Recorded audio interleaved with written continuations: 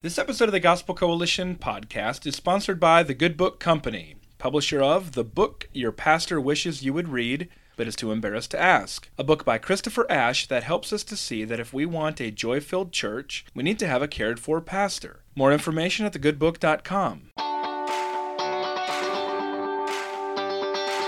This is the Gospel Coalition podcast, where we seek to renew the contemporary church in the ancient gospel of Jesus Christ. I'm your host, Colin Hansen.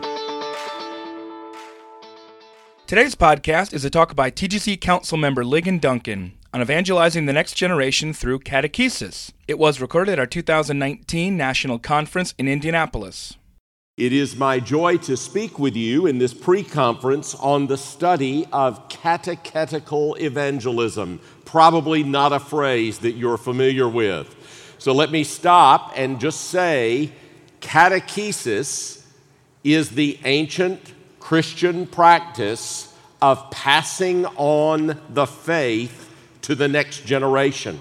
In the early church, when people were being prepared as converts for baptism, the early Christian pastors would teach them a course of Christian doctrine so that they understood what it was that they were affirming as believers in Christ. We still have copies of some of the early texts that were used by Christian pastors to teach converts to the Christian religion. So, for instance, in the early 20th century, we discovered in Syriac a book that had been written about 1800 years before by Irenaeus, who was the pastor of a group of Christians in the city of Ligon in Gaul, now southern France, called The Demonstration of the Apostolic Preaching. And it basically is a biblical theological survey of the Christian religion. And it was taught to people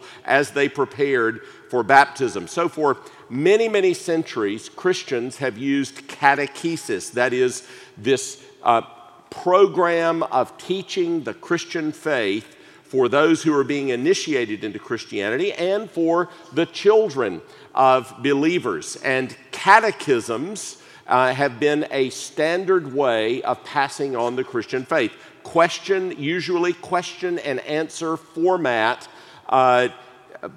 programs to explain the basics of Christian belief. And I want to suggest to you today that catechisms, insofar as they give us a summary of Bible teaching, are wonderful tools for equipping young people to understand the gospel and to understand the Christian faith and to understand the Christian life. And in fact, catechisms can give you the language of Zion before you even understand the truth of the gospel and the truth of the scripture, and give you the words that provide the anchors for you to receive the truth. Very often in my own Christian life, I have only later realized something that faithful pastors and Sunday school teachers and my parents had been teaching me since I was very, very young.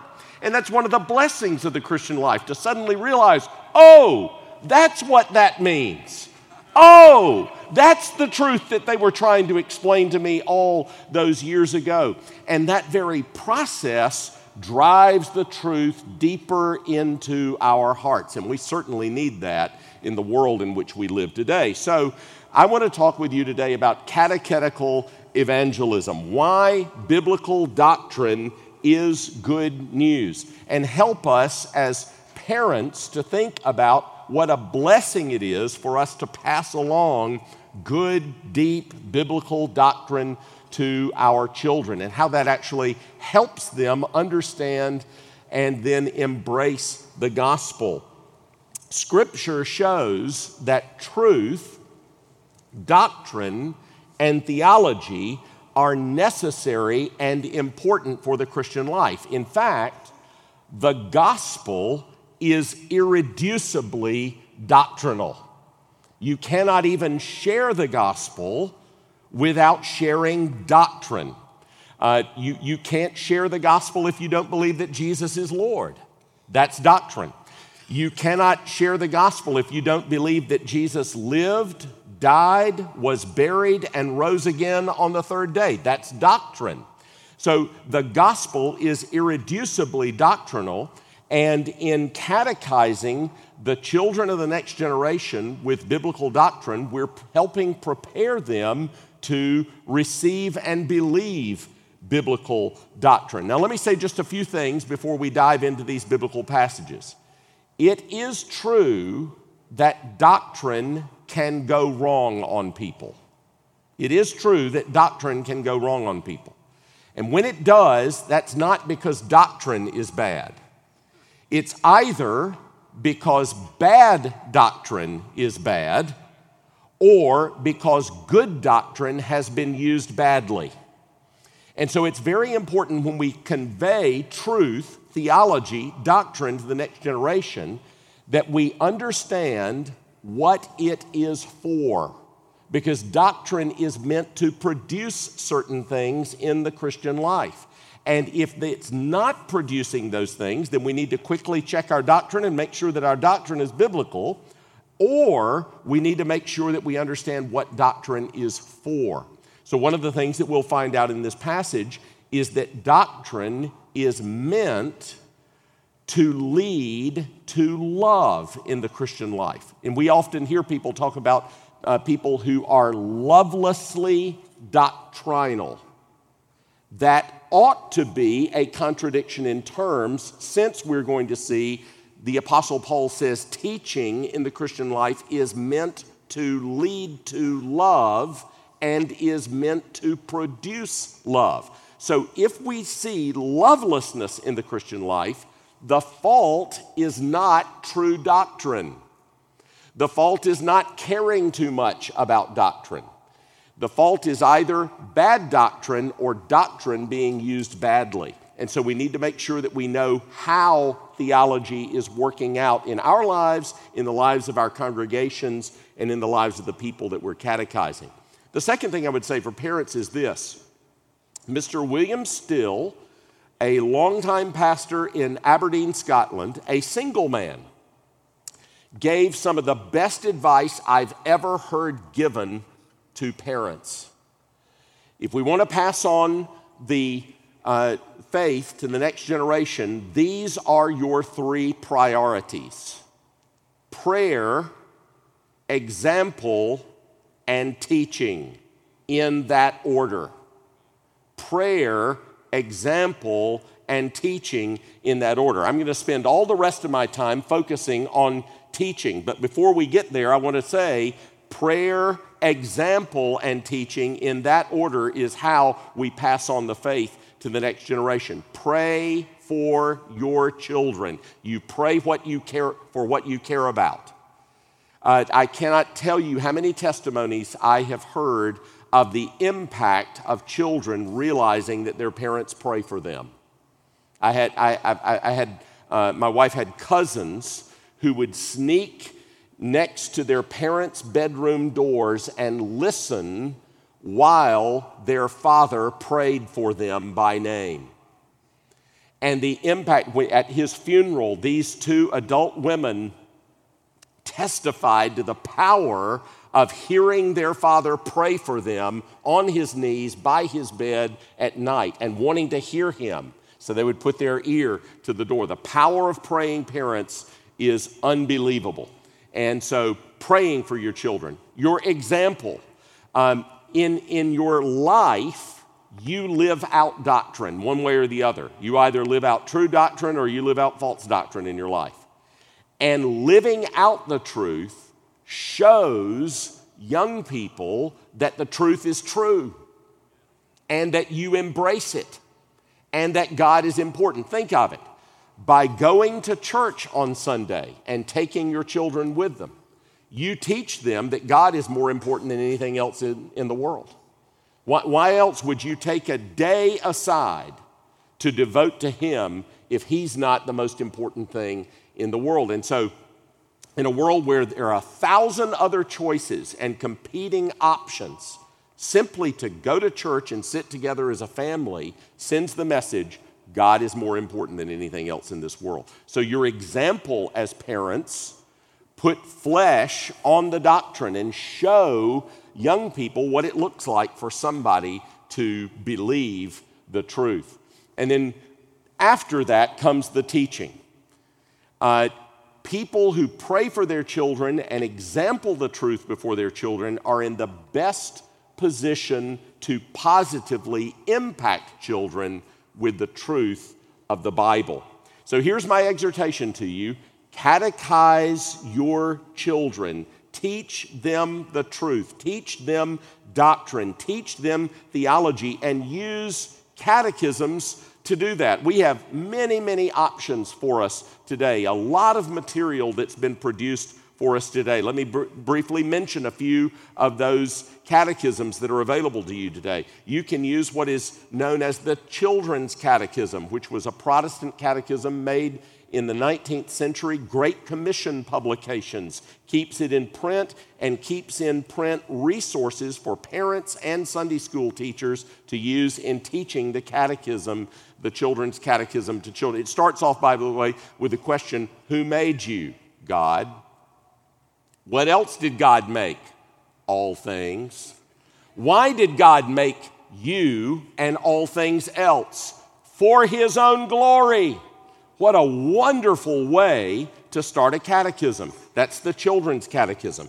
Or you could use the Westminster Shorter Catechism, which was written over 350 years ago in England and has been used by Presbyterians and Congregationalists and Baptists and Anglicans and others over the last 350 years or so to teach the Christian faith. Or the New City Catechism that was produced by Redeemer and by the Gospel Coalition and was deliberately designed to have a form for parents and for children in order to teach the truth. Or you could use Sinclair Ferguson's Big Book of Questions and Answers and Big Book of Questions and Answers about Jesus, both of which are published by Christian Focus Publications. All of these are catechisms meant to help us convey Bible truth to the next generation. Doctrine is absolutely essential to Christianity. We live in a day and age where story is preferred to doctrine. But doctrine and story in the Bible are not competitors or enemies. They are complements and friends. It's not either doctrine or story, it's doctrine and story. And very often in the Bible, the doctrine is conveyed through story. And the story enfleshes the doctrine. Jesus does this all the time in his parables. He tells stories to drive home a doctrinal or ethical truth. So remember that. It's not doctrine versus story, it's doctrine and story, and learning doctrine will help you appreciate the story. Now, why is doctrine so important? Because the Bible says it is. Where does it say that? Let's look together at 6 passages very briefly this morning. First, in John 17. If you would allow your eyes to look at verses 13 to 17, you know that this is what we call the high priestly prayer. Jesus is in the upper room on the night in which he was betrayed, and he begins interceding for his disciples and for you and me to his heavenly Father in the upper room in the presence of his gathered disciples. And he says this to God beginning in verse 13. Now I come to you, and these things I speak in the world, that they may have my joy made full in themselves. Let me just pause right there. He has been teaching them ever since at least John 13. In the upper room, we have this long expanse of teaching. He said things to them like, in the world, you will have tribulation. But take courage. I have overcome the world. He has taught them about election. He has taught them about the Holy Spirit. He has taught them about the purposes of God in his death. He has taught them about the new commandment to love one another as He has loved them. He's been teaching. And in John 17:13 in the prayer, He tells them why. He says in prayer to God, "These things I speak, that they may have my joy made full in themselves." In other words, doctrine is for joy.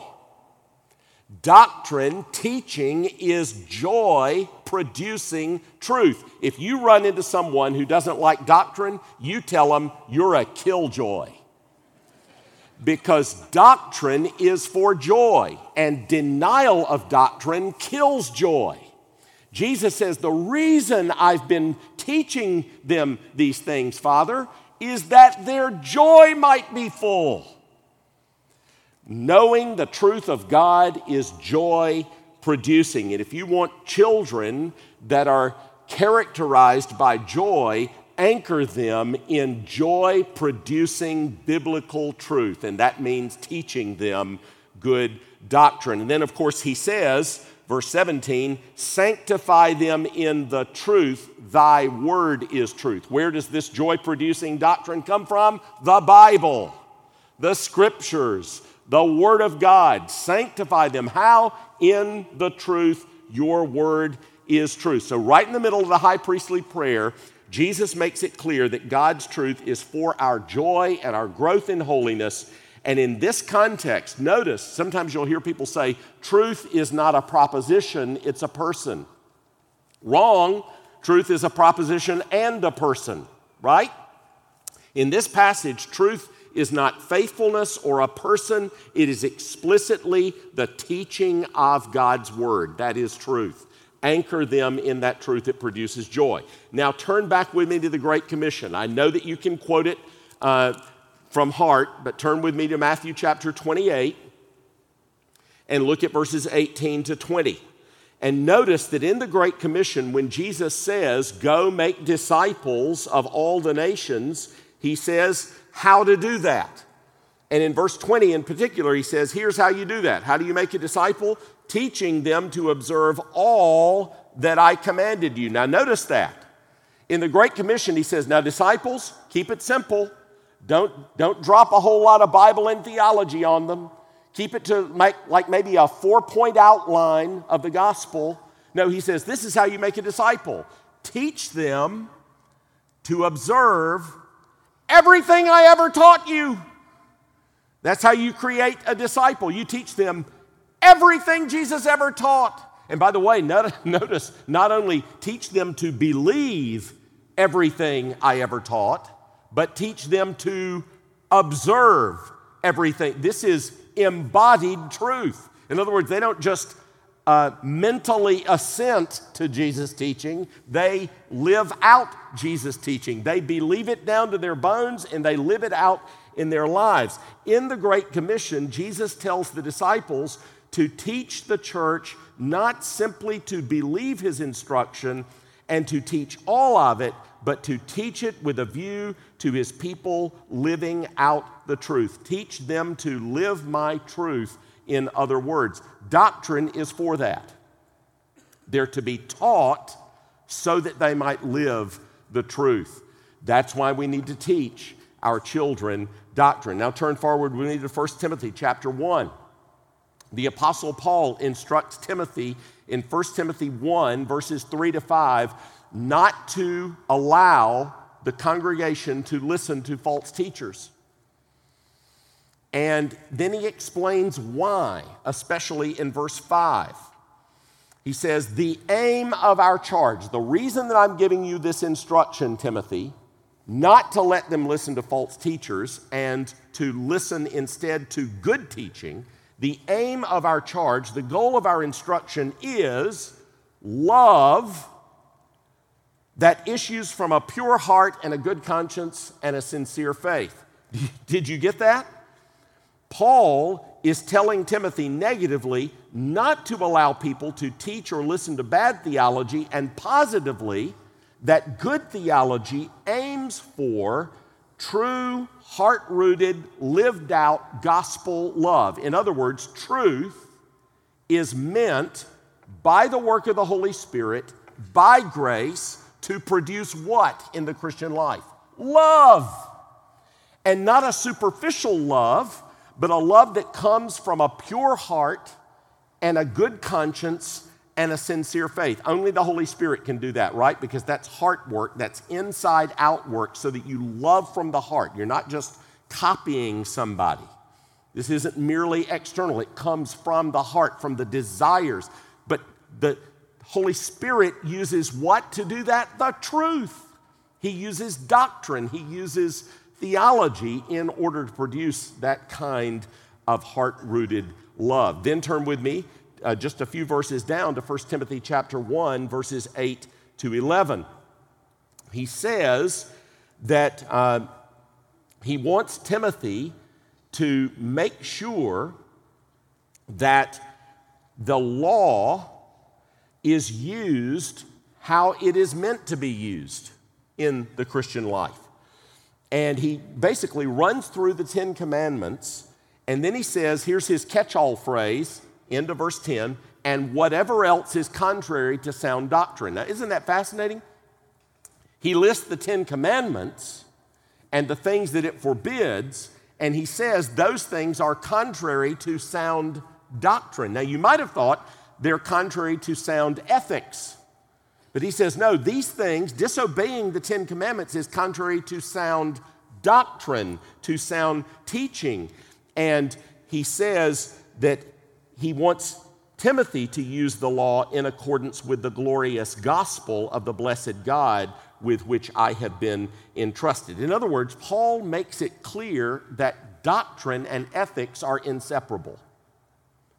The truth is meant to inform how we live. That's one reason why we teach children the truth. It's meant to inform how we live. Now turn forward a few pages to 1 Timothy chapter 6, verses 2 to 4.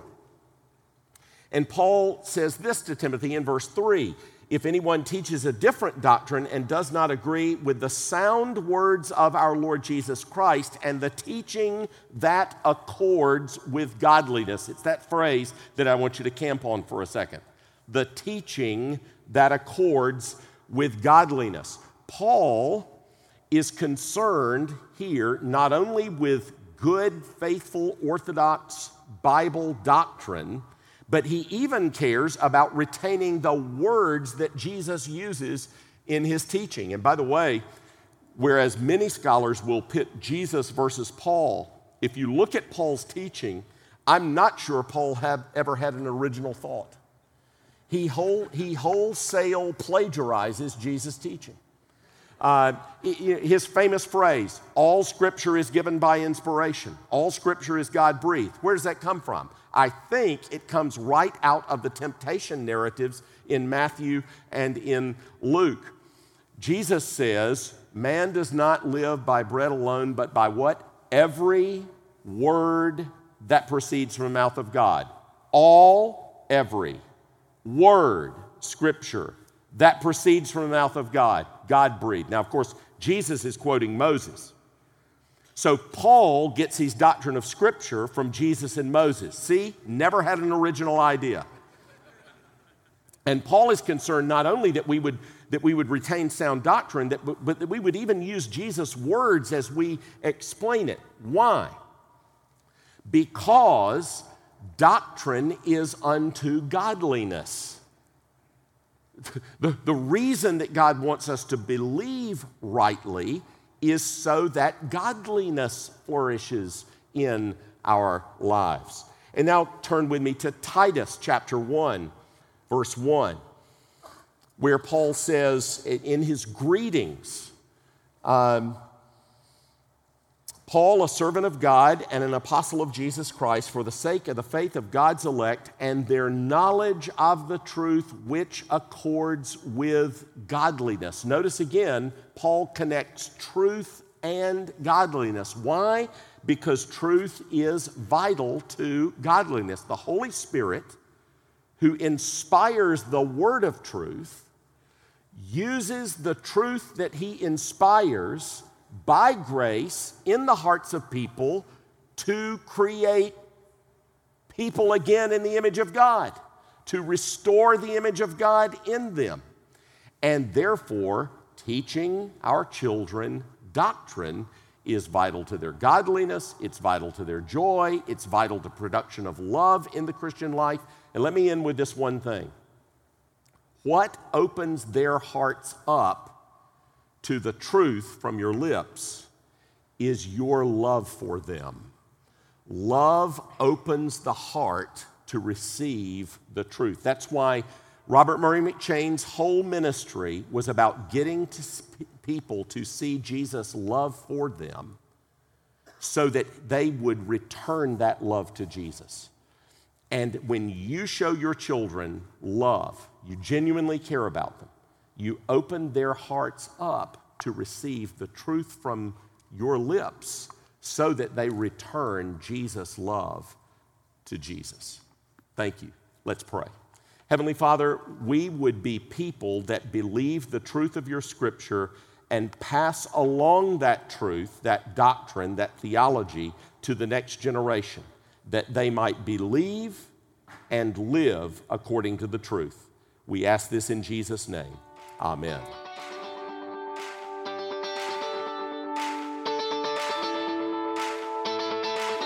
You've been listening to the Gospel Coalition podcast. For more gospel-centered resources, visit thegospelcoalition.org. Support for this podcast comes from listeners like you.